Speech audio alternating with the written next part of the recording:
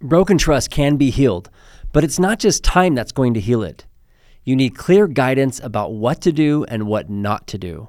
I'm Jeff Stewart, licensed marriage and family therapist, and I've developed a free video course called The First Steps to Rebuilding Trust.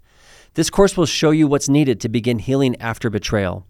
I offer guidance for the betrayed partner as well as the partner who broke the trust. You can access it for free right now by clicking the link in the show notes.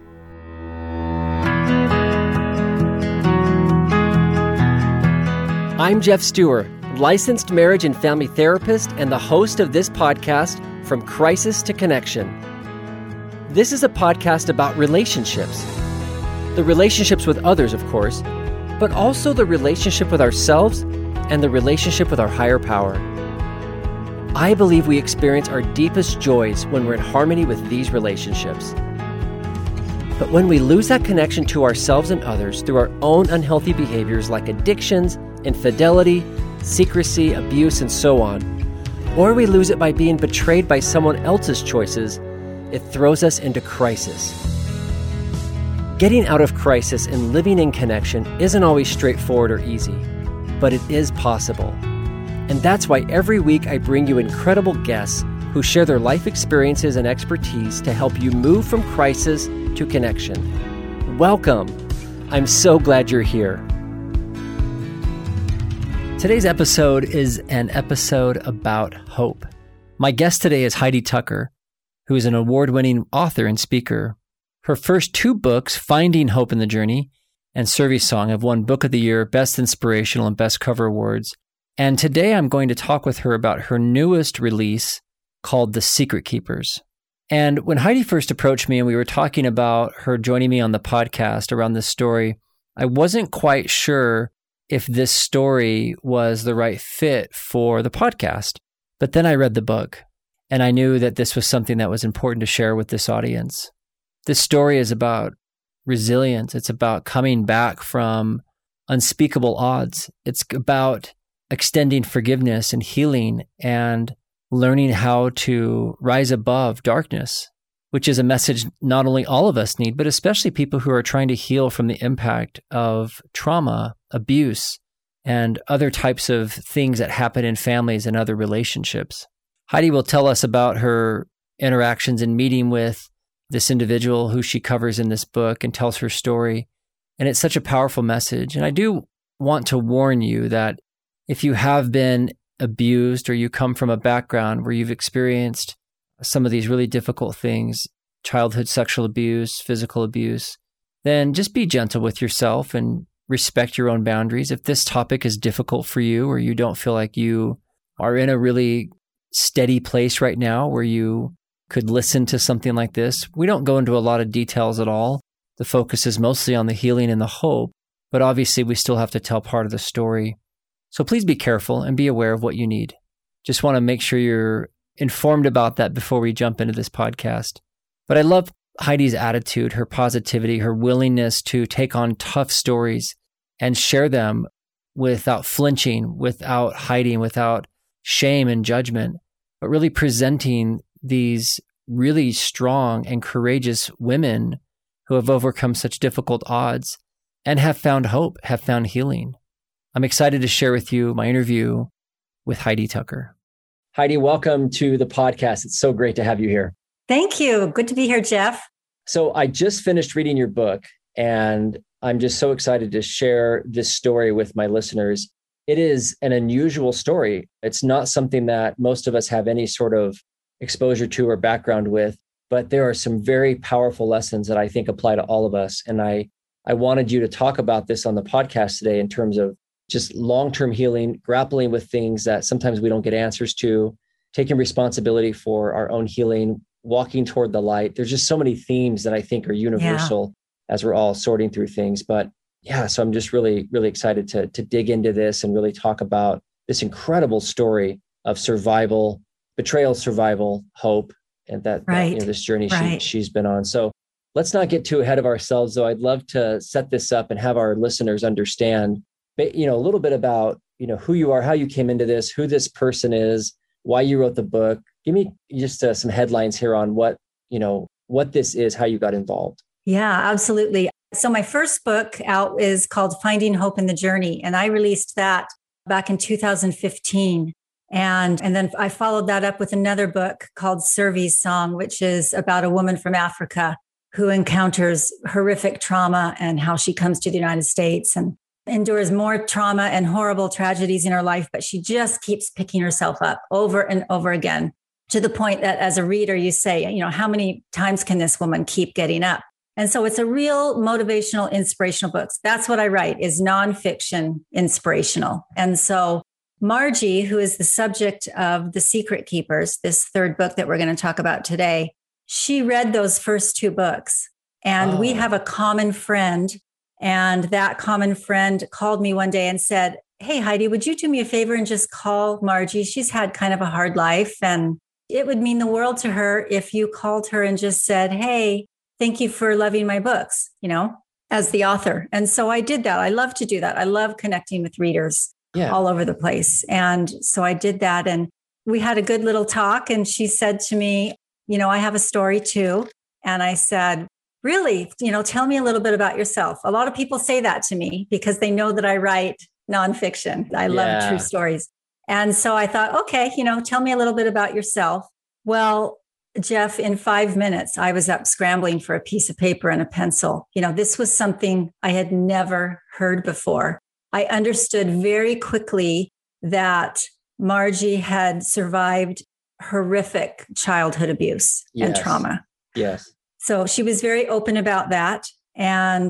But at the same time, so it broke my heart. Within that hour conversation, she broke my heart and then lifted it, because what I heard her keep coming back to was gratitude, so much gratitude for things in her life, for this persistence and this endurance and this faith that she clung to.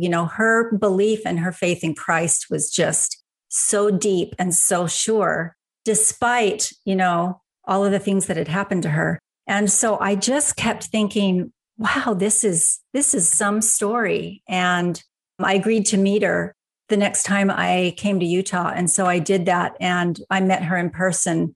We spent about 3 hours together. And when I left her home, I knew I had my next project. I mean, I knew I was called to write this book. There's just no question in either of our minds that we were put together to tell this story. And so what I heard in her story, in that dark story, is I could see light and I could see hope. Mm-hmm. And that's the kind of stories that I want to write. I'm not a Stephen King author, right? Her story could be a Stephen King novel. It could be really horrific with lots of graphic details. That's not what I wrote. I wrote a story of hope and of pulling out and rising up from the ashes of abuse. And so that's just what caught my attention. And I thought, I need to write about this. Well, and I think as I read the book, I felt like you did a really excellent job of keeping those details, at bay, in the sense that you know, enough to understand the context, enough to understand what she really overcame, enough to see how she completely is overcoming the odds, but to not get so lost in those details, just from a sensational or salacious sort of point of view, where you can just, almost become voyeuristic in something that really doesn't need any more attention. It's very dark. No, that's really not the point of the story.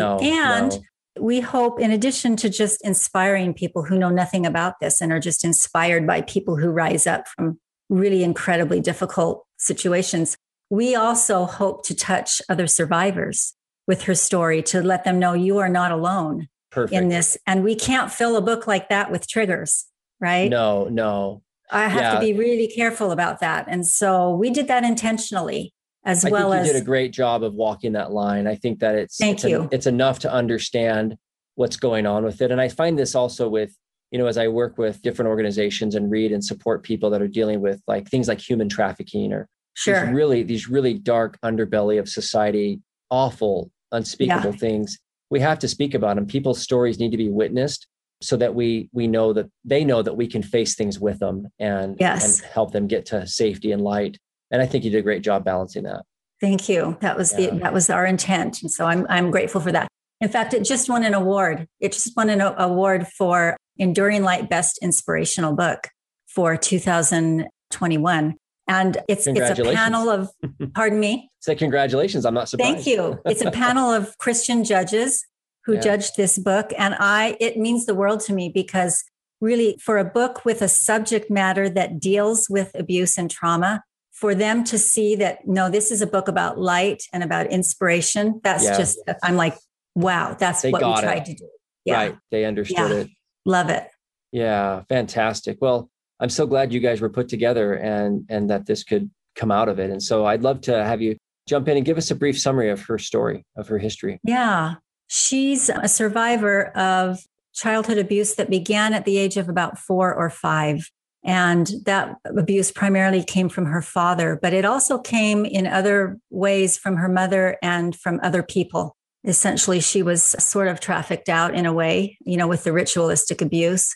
So it was just a horrific upbringing where every single day in her life was filled with fear and the dread of what's coming. And so I know just in the research that I've done, I'm not a therapist, but in the 2 years of research and work that I did preparing to write this story, I know that in children under the ages of 8, that when they are subjected to relentless abuse and trauma for which there is no escape, this protection is in our mind to just dissociate ourselves from it. I mean, it's really an escape. And that's what she did, is she dissociated, and she's got these parts that essentially are frightened children that took pieces of that abuse for her so that she could survive what she was undergoing for years and years and years.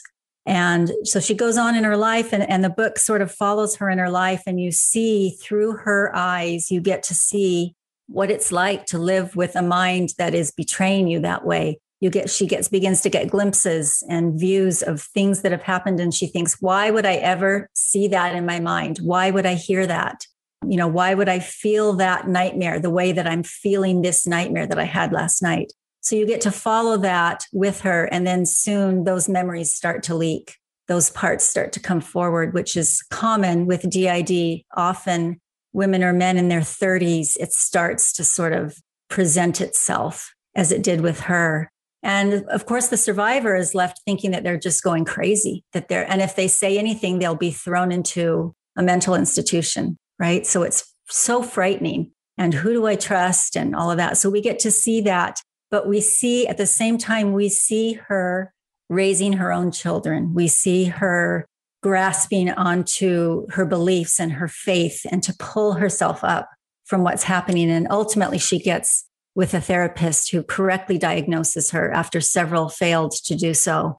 And she begins to heal with some really good therapy. And we see her rise up and celebrate life and make a real difference in the world now by telling that story of hope. Yeah. And is she still married to? Yes. To Dennis. Yeah. Yeah. She's obviously the main character, but as far as heroes go, I was really blown away by him, who he is and how completely. Isn't he just the quiet hero of the story? Honestly, that's a great way to put it. I just kept waiting for him to leave.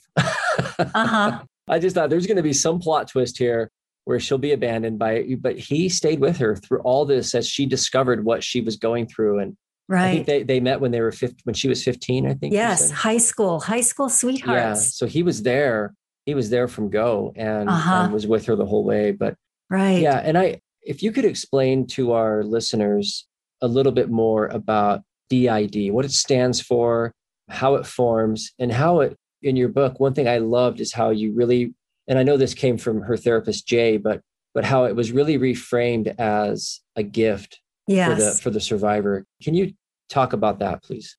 Right. I see, along with her therapist, who I've spent so many hours with, I see dissociative identity disorder as not a mental illness.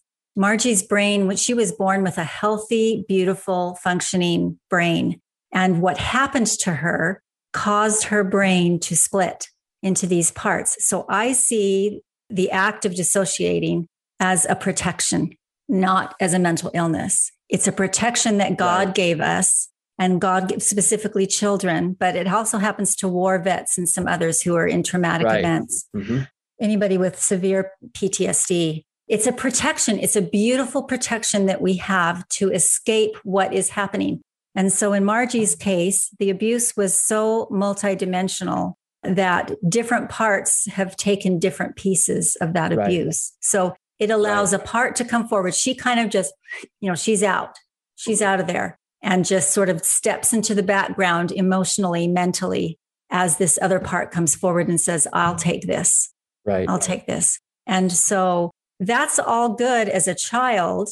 Those pieces learn to take that. They learn to protect what the host or the core, which is Margie. But at some point, a trigger happens in this woman's life and it causes a part to come forward because they hear a song, they smell something, they see somebody, it can be anything. And that trigger causes that part to come forward because they're ready to do their job, which is protect. Those parts, even today, those frightened children parts don't fully understand that they are safe now. So she has to learn through this amazing therapy. She learns to tap into her core, her divine identity, and to be out front and to be the boss.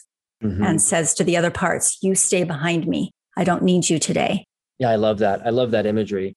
And I mean, the part that I'm hearing especially is that it's almost like she gets to parent these younger, scared children who never had any protection. Right. They never had anybody looking out for them. And so they had to step in and do a really, really important job to keep her alive and keep her safe. Yeah. But they don't know that they're done. They don't know they're done. They don't know they can be done. They don't know that that they did a great job and that it's time to be done. And so I love, it seemed like as the book went on, like she just kept, like you said, just discovering through experiences, new parts and new protectors, new pieces of this, identities. I'm not sure what the language is around that. You've done a deeper dive into this than I ever have, but it's not a population I work with. But I'll tell you, all of us, all of us have parts inside of us and little things like that. And these just get more cemented, right? These become much more profoundly affected perhaps than just, all of us kind of feel like, oh, there's a part of me that wants to do this and a part of me who doesn't. And, we talk like that sometimes, but this is definitely like more of a survival identity type thing where like you almost switch into a reaction that just doesn't really match the current context at all. Yeah. But I love where she goes eventually with that. Initially she's terrified and frightened and hates these parts, right? Yes. Because they come forward and they frighten her. Right. Because they bring memories with them. Whenever they come forward, they bring memories and they bring feelings, causing her to have to sort of feel that experience again. And where she goes with that is now it's almost like a track of love and forgiveness as she now looks at those parts as, okay, they were protecting me. They were there to protect me. So she loves them and she respects them for what they did for her. And so now it's just she's able to address that in a more open fashion and accept that. And it's helped her to heal. Just as I think all of us, with all of us having experiences of crisis or anything in the past, we learn to sort of sit with that and recognize that is what happened to us. That is a part of our life. And now I'm going to embrace that and move forward in a better, more positive way. So yeah, exactly. Well put. I mean, I think that some people might hear a story like this and think, well, I don't have different identities with different names and that are just popping up like this, but we do. We talk a lot about triggers. We talk a lot about feeling like we have unwanted memories or unwanted reactions to things that come up for us unexpectedly. Yeah. And the same work that Margie has done and continues to do is learning how to integrate those back in, like you said, into a cohesive whole, but with the direction of her core self driving the bus. Like it's like, and identifying what is her divine identity, who is in charge here. Right. And I understand that work. That's, as I think about hard experiences I've had or things I've been through where I felt powerless and I become avoidant or reactive or things like that. Sure. That's just good, healthy adult work we all have to do is to be able to direct and integrate those things back into our narrative so that we don't end up just being jerked around or controlled by all these fears and things that are coming from a real place, but don't really serve us in the present where there's really probably no danger going on. Right. Mhm. And isn't that is what we take, that's the takeaway from the book. At least it is for me too. Yeah, same here. Right. There are things in my past that were out of my control Right. that tried to just sort of shape me, shape my life, tell me who I was. And at some point we stand up and we say, no, this is who I am. And I'm going to move forward and I'm going to keep that in focus. I am, this is my divine identity. This is why I'm here. And that's exactly what she does in just a little bit of a more complicated way. Right. Right. Which really to me is so hopeful, because if she can do it, coming from the background she came from, where most people would, probably have just put her in a mental institution and just said, oh, sorry, you're damaged beyond repair. I'm so grateful that she had a support system with her husband, her children, and then this therapist. Well, and these other therapists ultimately got her to her therapist. They understood this was way above their pay grade, and they understood it was out of their scope of practice. And I was grateful for them to recognize immediately that she needed deeper help. And then she found it, instead of trying to pretend that they somehow could help her and making things worse. And so but again, my point, I guess, is that if someone from her background and situation is able to live a functional life, raise children, have a marriage, contribute, serve, connect in her community, based on all the things that really in some way should have killed her spiritually, emotionally, maybe even physically, she, any of us can do this work. Yeah, exactly. Right? It's the power that we each have, the power of our spirits to be able to just forge through this thing. They tried to break her body. They tried to break her soul, everything, but they couldn't break her spirit. They never were able to do that. I know. And it's the same for each of us. We can all find that strength within us.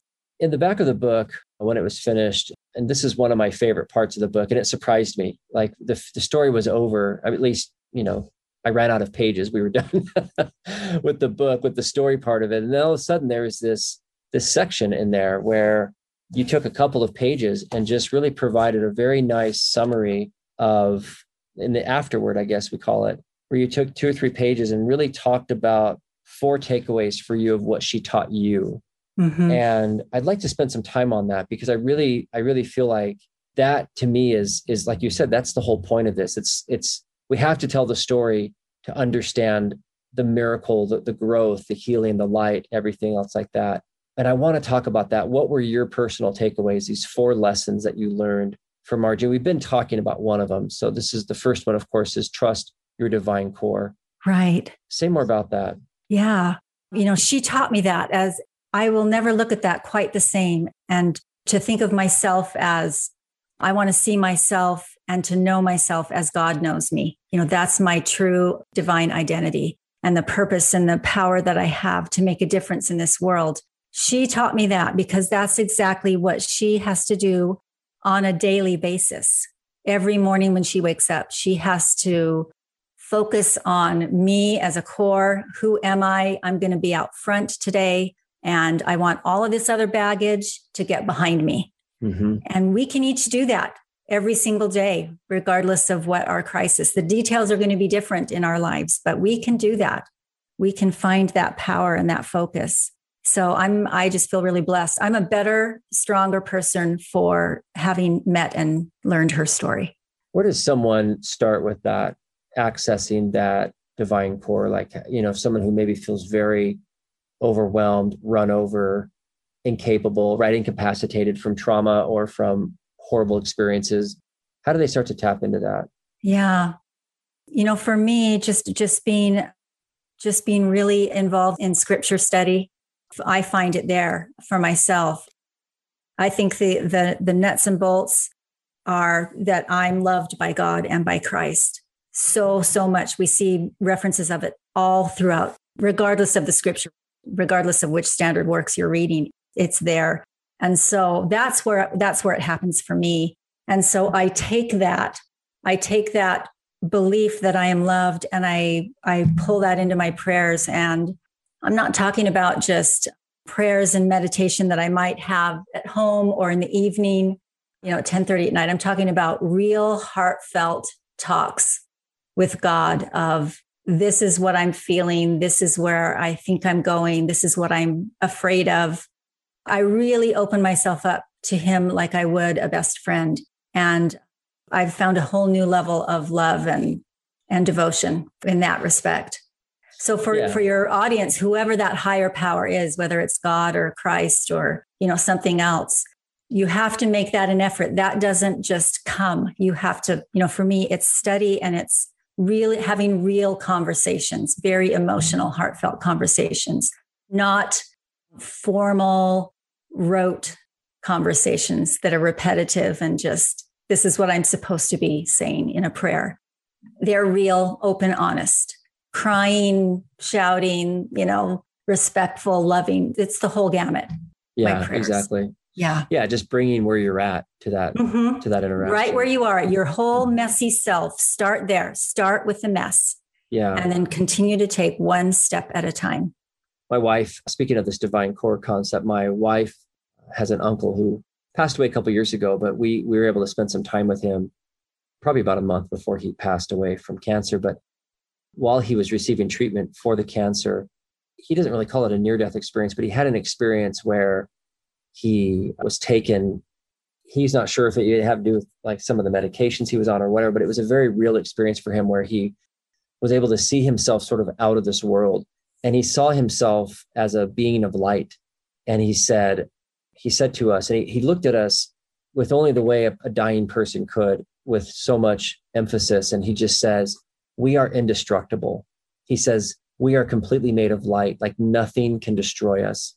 And he just kept, shaking his hands and just telling us and just trying to get it through our skulls, even though we had not had that experience, but it touched something very deep inside of me where when I've been afraid of having a hard conversation or fear of rejection or believing that maybe I'm not enough or feeling criticized or betrayed by someone, I go back to what he said at the core. He says, you are indestructible. You are made of light. Nothing can destroy you. Oh, I love that. And there's a lot, I could fill 2 podcasts with our conversation. It was really phenomenal. But the core of what he said has really stuck with me as if we really understood what we're made of, the material we're made of, and how we function and what really drives this engine inside of us. Right. I think we would take more courage and not be so scared. Right. We wouldn't let the fear sort of run our lives because we would just, we would take that courageous step into the unknown, into the darkness and say, I've got enough light to go forward with this. What's so interesting is with Margie in the story, just as I kept reading, like, it's like she was able to tap into that without even consciously realizing she was tapping into that as a child. I know. And I think, again, that the dissociation really protected her from that and was this kind of fail-safe mechanism that allowed her to keep functioning and living. Right. But it was almost like she'd been through something and didn't even know her own story and then started to wake up to it. But in that, held on to the light. And I love that she kept trusting that and didn't allow the horrors and the terror of what she had been through become the final destination. Yeah. What happened to Margie is dark, but she is light. Exactly. Beautifully put. The second takeaway for you from this experience with Margie was you wrote in there to anchor ourselves in faith and hope. Yeah. She taught me to anchor to the right things. If you're going to anchor yourself to hope, for her, it wasn't in people because people betrayed her. It wasn't in things. Her anchor for her was solidly placed in Christ. That's where her anchor was. And she was able to continuously go back to that her entire life. She goes back to that every single day. And so that allowed her survival.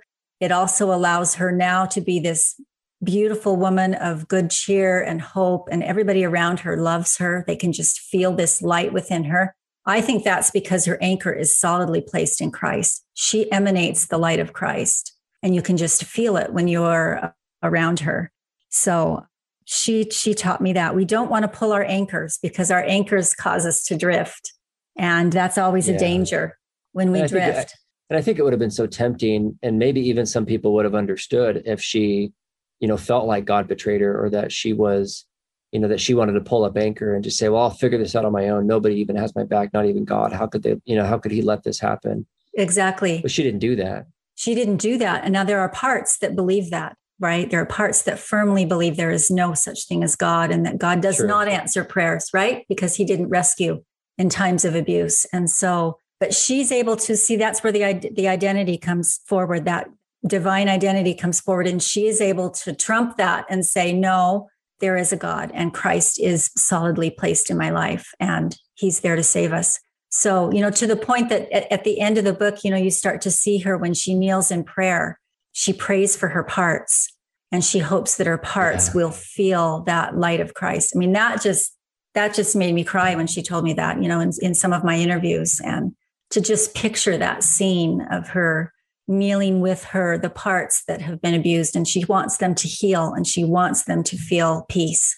Yeah, I was so touched by that, like you're describing, just that she had so much compassion for what she had been through, but what had been fragmented inside of her, and how she was gathering everyone to say, we got this, I'm okay. Yeah, we got this. Come here, come with me and let's build peace. Yeah. Yeah, so powerful. And that really is, that part's a choice. That part's a choice as far as the anchor. It's a very active decision to link yourself up to, in her case, the Savior. But that's not a passive thing by any stretch.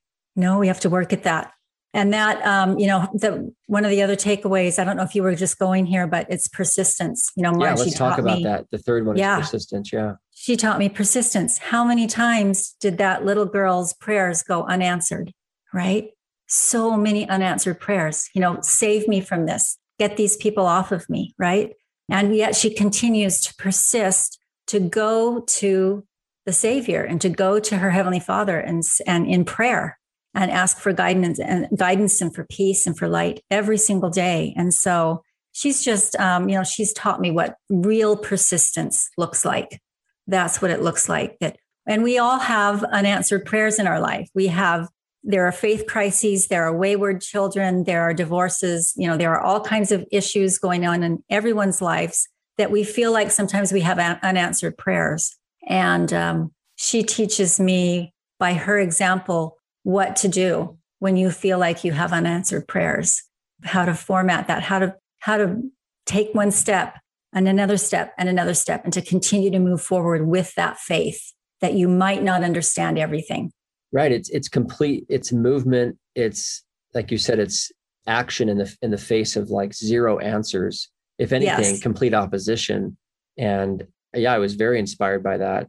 I just thought, okay, nothing I go through at this point in my life will be as hard as what she's been through. Yeah. It just won't. I know that. And it's not that we need to go around and compare who's got it worse, but the inspiration of taking inspiration from someone who's been through something so dark and difficult does encourage me to keep going, and does encourage me to keep encouraging others to keep going.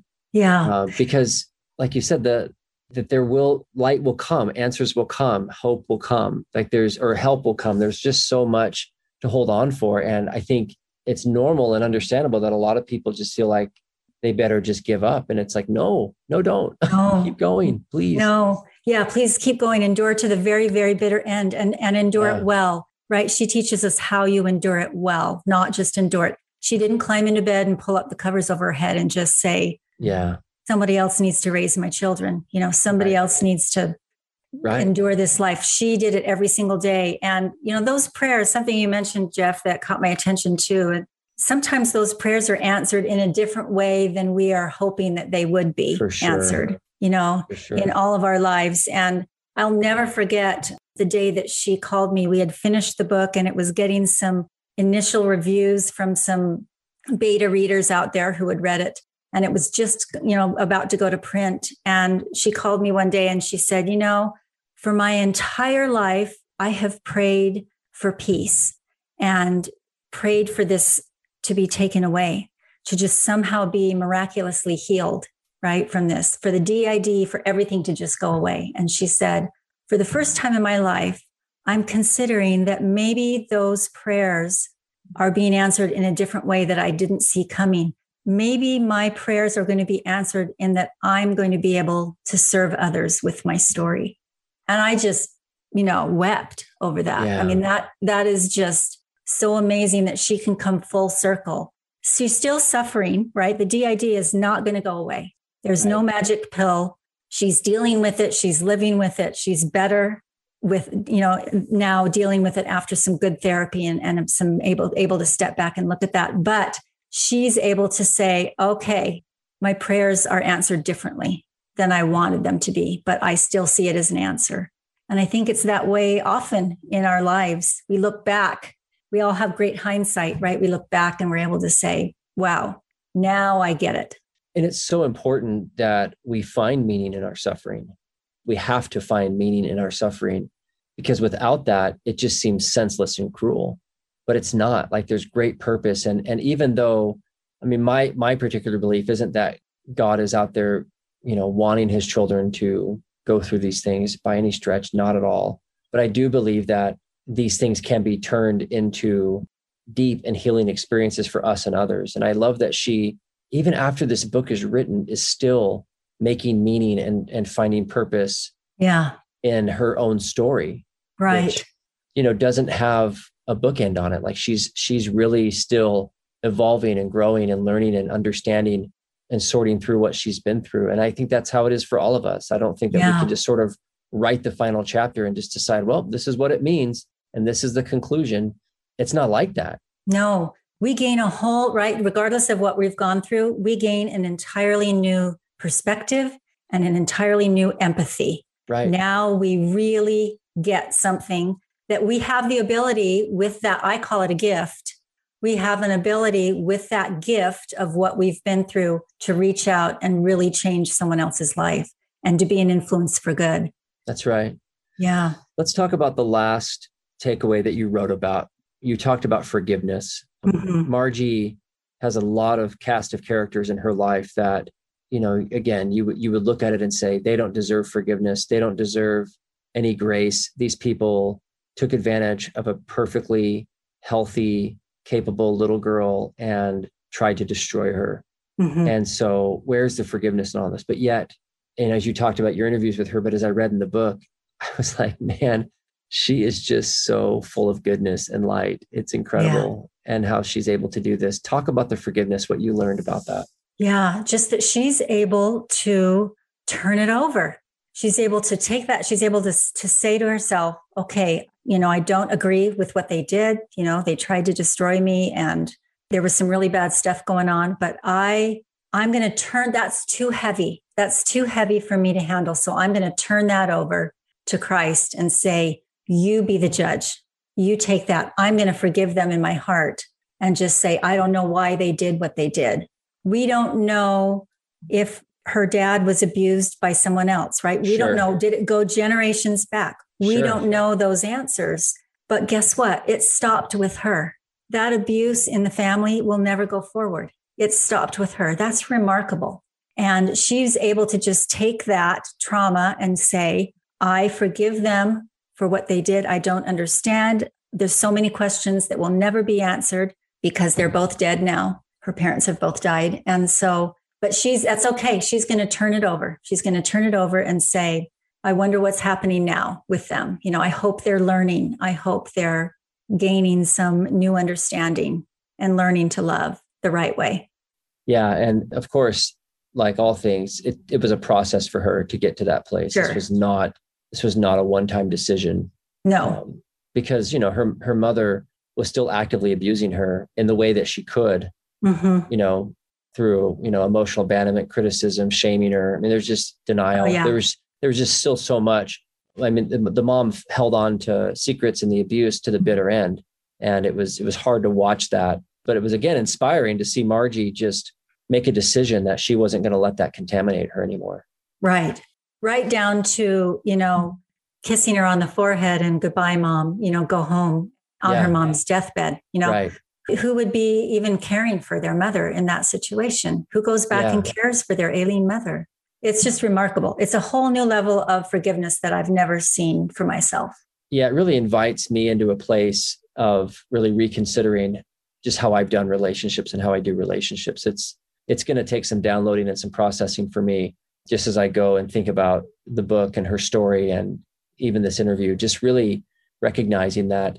So like going back to my wife's uncle's thing, I think so much of why we don't forgive and why is we don't really understand what we're made of. and where we come from, and Mm-hmm. that we don't have to hold on to that and somehow restore the balance of everything with our anger. We don't. Well, yeah. And we see in the book where she keeps a safe distance, as much as she can, a safe emotional distance from her mother, right? 100%. That's right. Right. So you can sort of do the dance and you can still be respectful and forgiving and whatever amount of love you can show to people like that.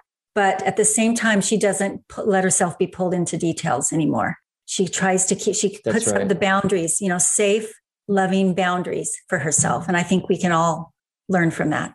Yeah, exactly. And I'm glad that you said that, because I think a lot of the times survivors of abuse are pressured either by themselves or by incorrect cultural messages or well-meaning people to put themselves back in harm's way as part of the forgiveness. And that's not a part of forgiveness. Forgiveness is really releasing your own bitterness and control.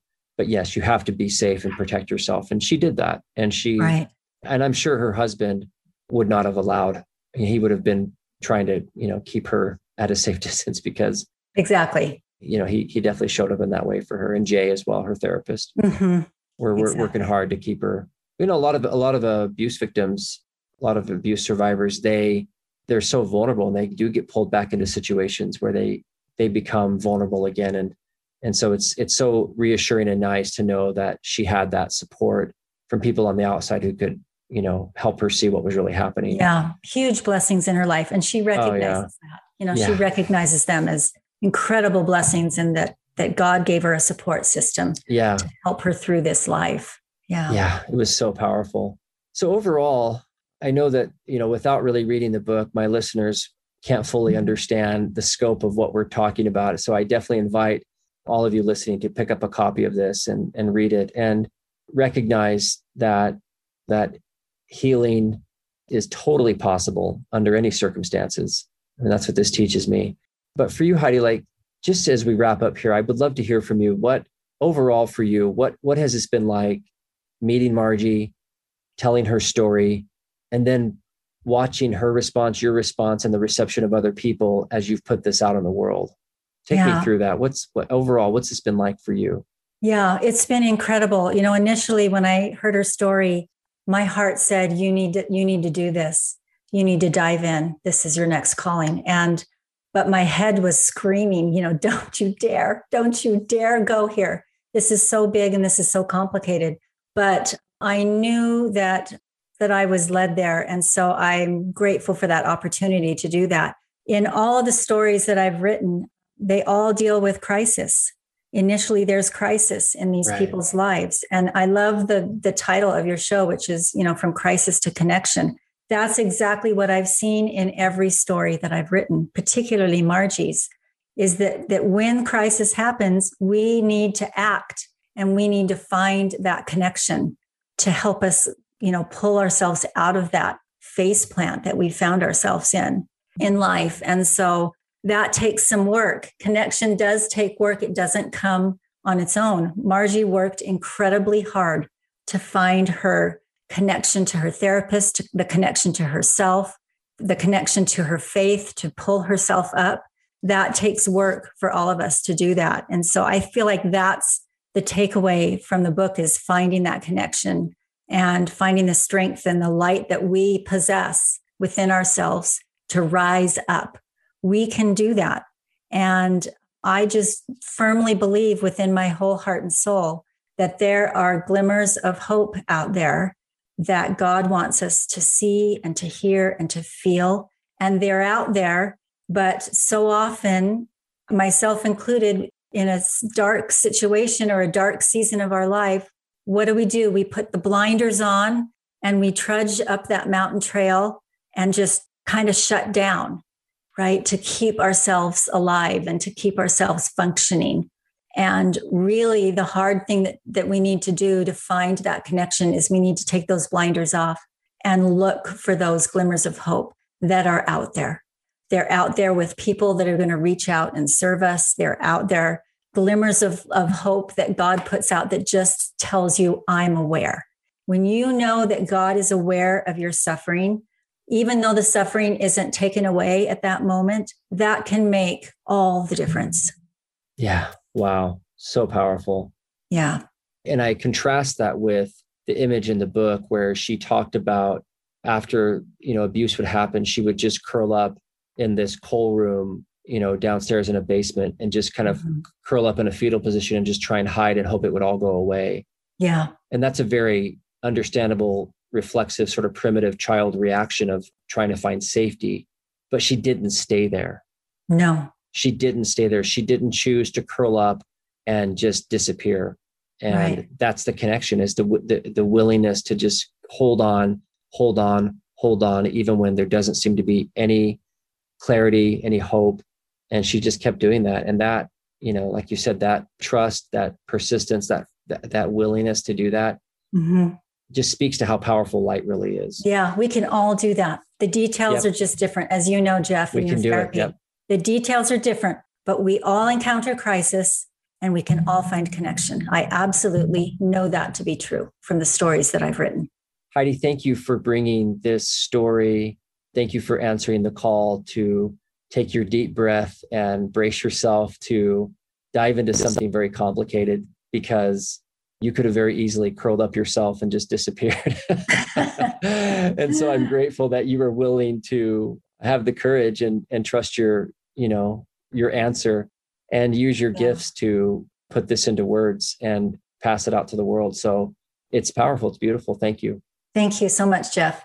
And I hope you'll thank Margie for me.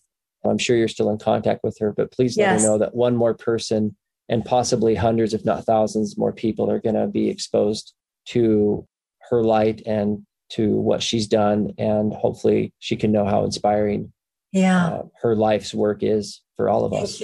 Thank you. The emails that we receive are they just make us weep, really. I mean, when I receive one, I forward it to her. If she receives one, she forwards it to me. And it's life-changing. Seen, sort of a difference that her story is making. And that's amazing. Where can people find the book, Heidi? It's in a lot of places. You can go straight to HeidiTucker.com. That's my website.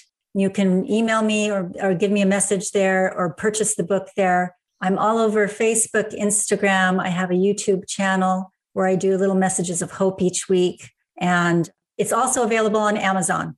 It's on Amazon. And actually, it's at historyofthesaints.org. They love that book. And so they promote it along with some of their other really great pioneer stories. So it's available in a lot of places. Beautiful. Okay, awesome. Heidi, thank you again. Thank you. You can learn more about Heidi and the great work that she's doing at her website, HeidiTucker.com. She's got an email list there, and you can also pick up a copy of her book wherever books are sold. She's a fantastic person, a great resource, and just really thankful to have her on the podcast today. So thank you, Heidi. And as always, I want to thank all of you. Thanks for being a part of this community, for your great feedback and support, and the great questions and suggestions that you make about this podcast. It really does make a huge difference. You can find me on my website, fromcrisistoconnection.com, find past episodes of the podcast, online courses, and of course, find me on social media as well. I'm always sharing lots of stuff, lots of great content, discoveries, and supportive information to help you move from crisis to connection. Thanks again for being here, and I'll catch you in the next episode.